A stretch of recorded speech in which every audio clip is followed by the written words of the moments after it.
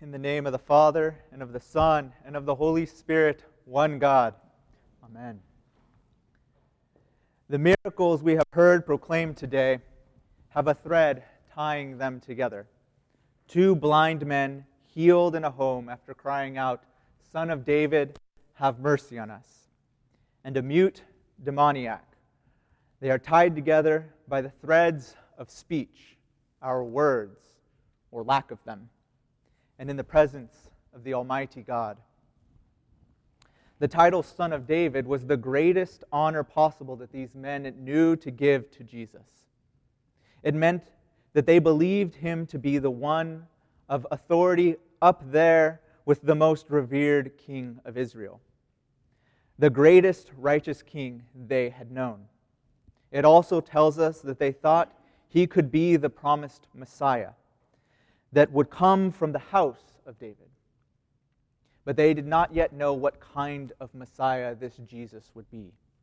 They did not yet know that Christ had true authority and power that emanated from him like a breath of fresh air. And the other man, unable to say or offer anything to the Master, is brought before the God-man by others. Christ offers healing to all that come to him, yet he deals with each in a unique way.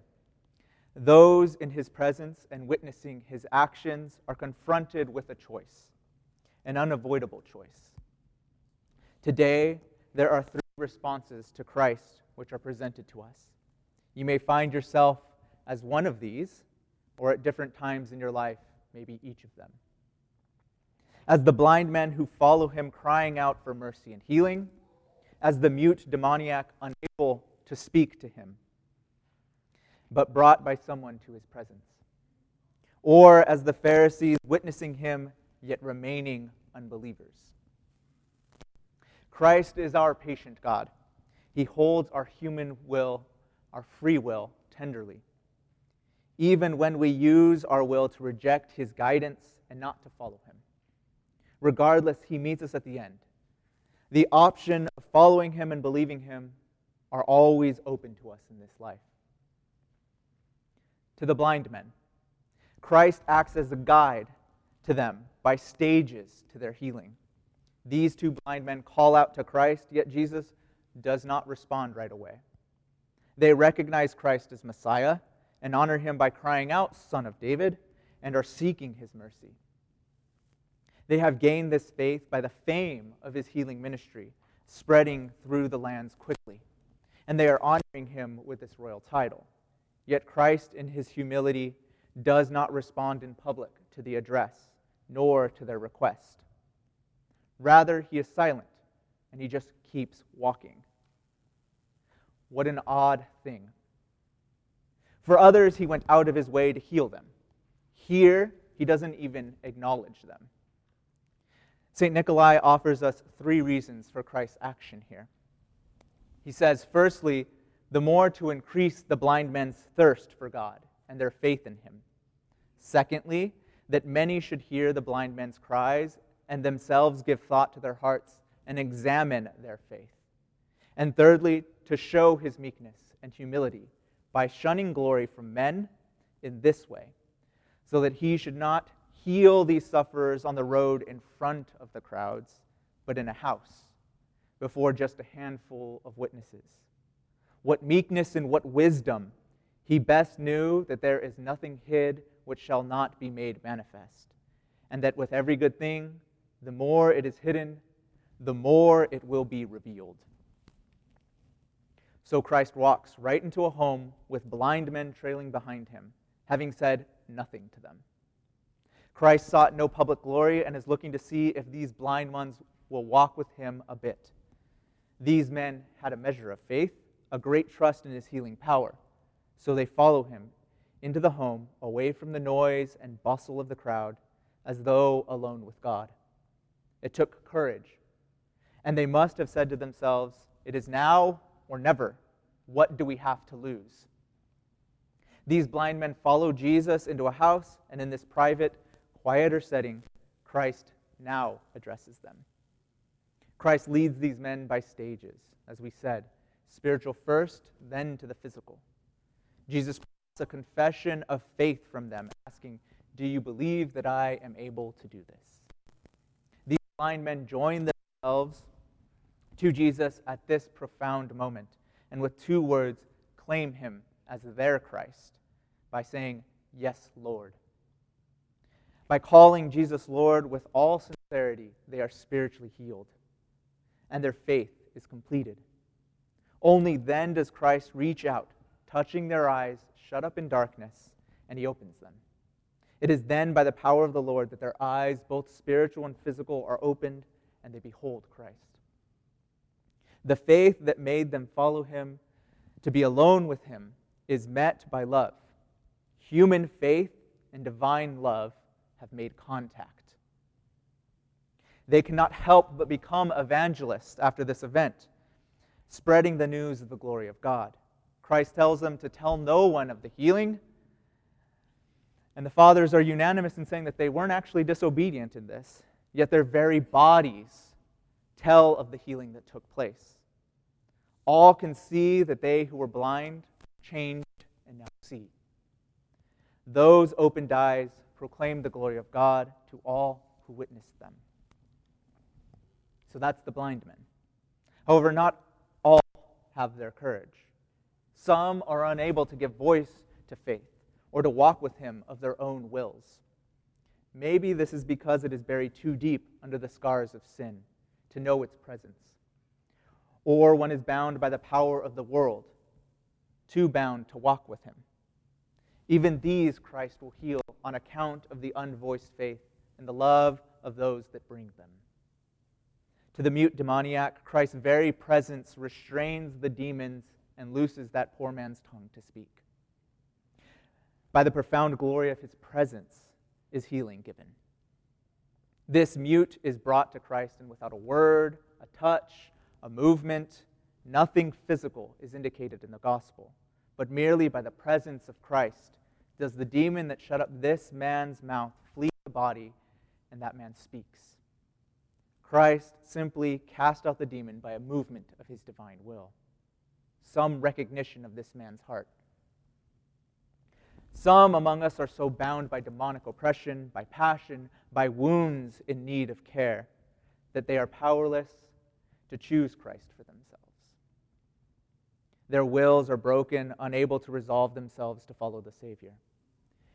Maybe only for a moment or only for a short time, but nonetheless, these powerless ones must go. Or rather, it is others that must bring them before Christ, especially in times of strong attack. It is the most consequential point for us to notice that this mute is brought by ones that love him. Some of us must be brought to Christ's precious feet through the prayer of another who loves them. They may be brought there, brought into the temple of God, and the silence of their own ignorance by our corresponding silent action of prayer and the Spirit-prompted words of love that we may give them. In this way, they may be brought into Jesus' healing presence. If you have a will that has become powerless against various passions, binding you and enslaving you, it is the prayer of the loving and the righteous ones that bring you to a place of healing. Brothers and sisters, love one another and bring those broken ones before Christ. Being in Jesus Christ's presence, as we are here in this place right now, that causes the demons to flee. And once these evil ones flee, then spiritual healing begins to take place, freeing up the will to adhere to Christ. And the tongue, priorly bound, may now proclaim the glorious freedom it now experiences. But this is not the only response. We have the third. There are the deceived, and those who think they have power, who are scandalized by the apparent power of Jesus. He who does what they are unable to do, restore a human being to wholeness. The Pharisees claimed they had this power, to cast out evil and to bring justice because of their self-appointed office. Jesus does this by his presence alone. He restores and heals human beings where these jealous men cannot. According to the evangelist Matthew, our Lord offers no verbal response back when they accuse him of being in league with demons. He simply continues his ministry, going about all the cities and villages, teaching in their synagogues and preaching the gospel of the kingdom and healing every disease and every infirmity among the people. Christ's care for us poor ones is not stopped by those in power who say that his work is actually an evil thing. How can healing and casting out demons, restoring people to God, and giving them human dignity be evil? What stupidity to say so. The very same may be said of the accusations made against the church in this day. It can't be otherwise, for the church is the body of Christ. The church cannot be stopped in its work either. It is here for the healing of souls, to tend to the needs of those who are before it. We are called to Christ's continual work, that is, the preaching of the gospel of the kingdom and the healing of every disease and every infirmity that is among the people. We members of the church should take the lesson of Christ's response that we have heard today to heart. The world clambers to come up with some means to close the doors of the body of Christ and to stop its work of restoring human beings to themselves and to God through her sacraments and ministries and the fellowship of love that is provided here. But it cannot close those doors. Let us follow Christ's example and keep about the work of bringing the glory of God to people. May he guide us to such an adherence of faith in him, to divine love himself, that in all our actions and in our very bodies we proclaim the glory and might of the salvation of Christ, which is continually working in the world. Christ works today. He desires to show you by these miracles that you must freely draw near to him. Follow him with your human voice and actions, especially with the simple movement of your heart. He brings you to the limit of your free will and the faith, the limit of human capability, and there, love meets you. By your human energy, you draw near to your salvation, and the healing and divine energy accomplishes that salvation. He makes contact. He says, according to your faith, be it done to you.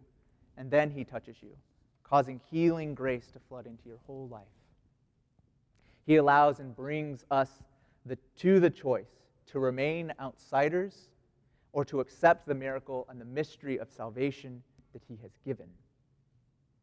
Today we have seen Christ move among the people. He presents himself to them and his works are made known. To some he prompts and guides, to some solely his presence frees and unchains. To those that reject him, he remains the stalwart and corrects by his actions. The uninterrupted presence of Christ in the world presents you the choice at each moment of rejecting him or accepting him and becoming different, a whole and healed person. You may find yourself as one who cries out, or as a stopped-up mute, or as one unable to believe in his goodness, or at different times in your life, each one of these. But take away this today. It is by following with whatever faith that you have, by the touch of Jesus, that you are healed. What is incomplete in you is completed by him. It is coming to have knowledge and hearing, feeling, and seeing the silent movement of God, the still, quiet, and blowing Spirit, that the blind are illumined and the mute speak. So we must listen, and to follow the Lord, to know his love, to be touched by his divine hand. How can I do this, you may ask? Give yourself small amounts of time, 10 minutes each day, at least every day, where you listen and give your attention to Christ. Do this away from any distraction, a quiet corner of the home, take a walk around the block, anywhere away from the places your attention is divided, where conversation, notifications, and the noise of external life easily intrudes. Away from these, draw your attention to Christ and call out to him. Lord, have mercy. Or say the Jesus prayer, slowly, quietly, with room to listen. When your attention flies off to a memory or a worry or a random thought, bring it back to Christ and again, listen. Fill every thought with Jesus Christ. This is how we follow him like the blind men did into that home where they found salvation. This is how we bring our mute souls to the feet of Christ. This is where you hear him. This is where he can touch us. This is how you meet God. This is how you loose the bonds of passion and sin and place your faith into the guidance of the faithful God. Go into that home you have within you, where Christ has entered. Practice silence and cultivate peace, and cry out for mercy within yourself, and continue the work proclaiming his healing that is the glory of God.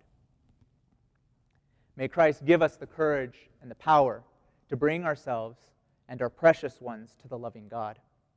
The Lord preserves us, he who is ever long-suffering with us, we who need his holy words and guidance and touch. He never leaves us. We will proclaim his glory with our whole being unto the ages of ages. Amen.